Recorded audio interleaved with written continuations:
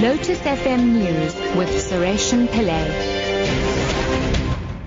7 o'clock rather. Good evening. Filling stations in Gauteng will continue to run dry in the next few days, while the rest of the country remains unaffected by the fuel shortage. Fuel Retailers Association CEO Reg Sibiya says unleaded petrol and diesel are affected. He says over 100 service stations have reported running dry.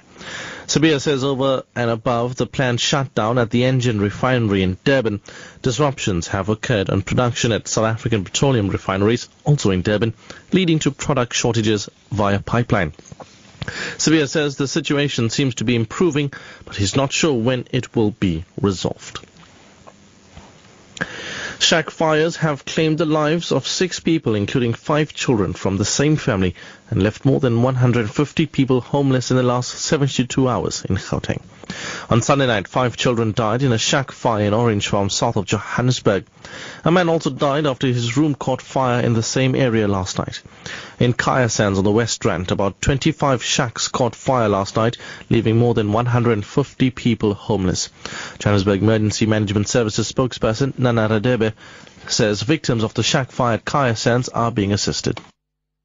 Plus 150 people.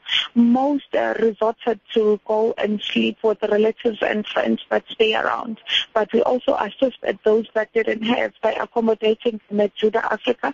We had also organized food and blankets for them to sleep there today as well.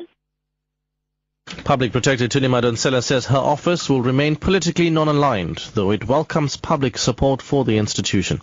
She was responding to a memorandum of support delivered to her by COPE leader Musiwe Lekota and religious leaders in Pretoria. COPE and religious groups marched to the Public Protector's office today following verbal attacks on Madonsela over the Nkandla saga. Madonsela elaborates.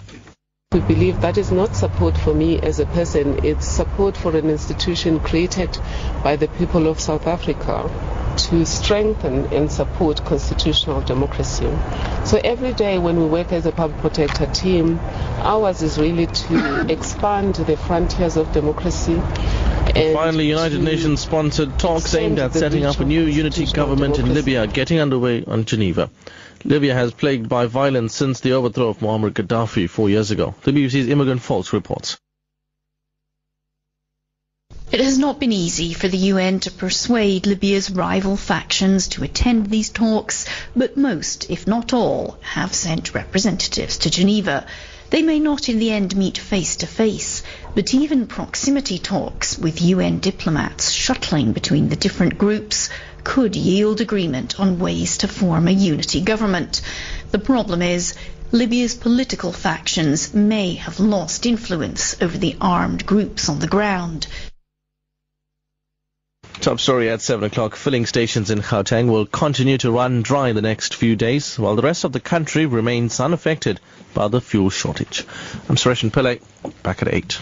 Lotus FM, celebrating National Women's Month. Celebrating National Women's Month.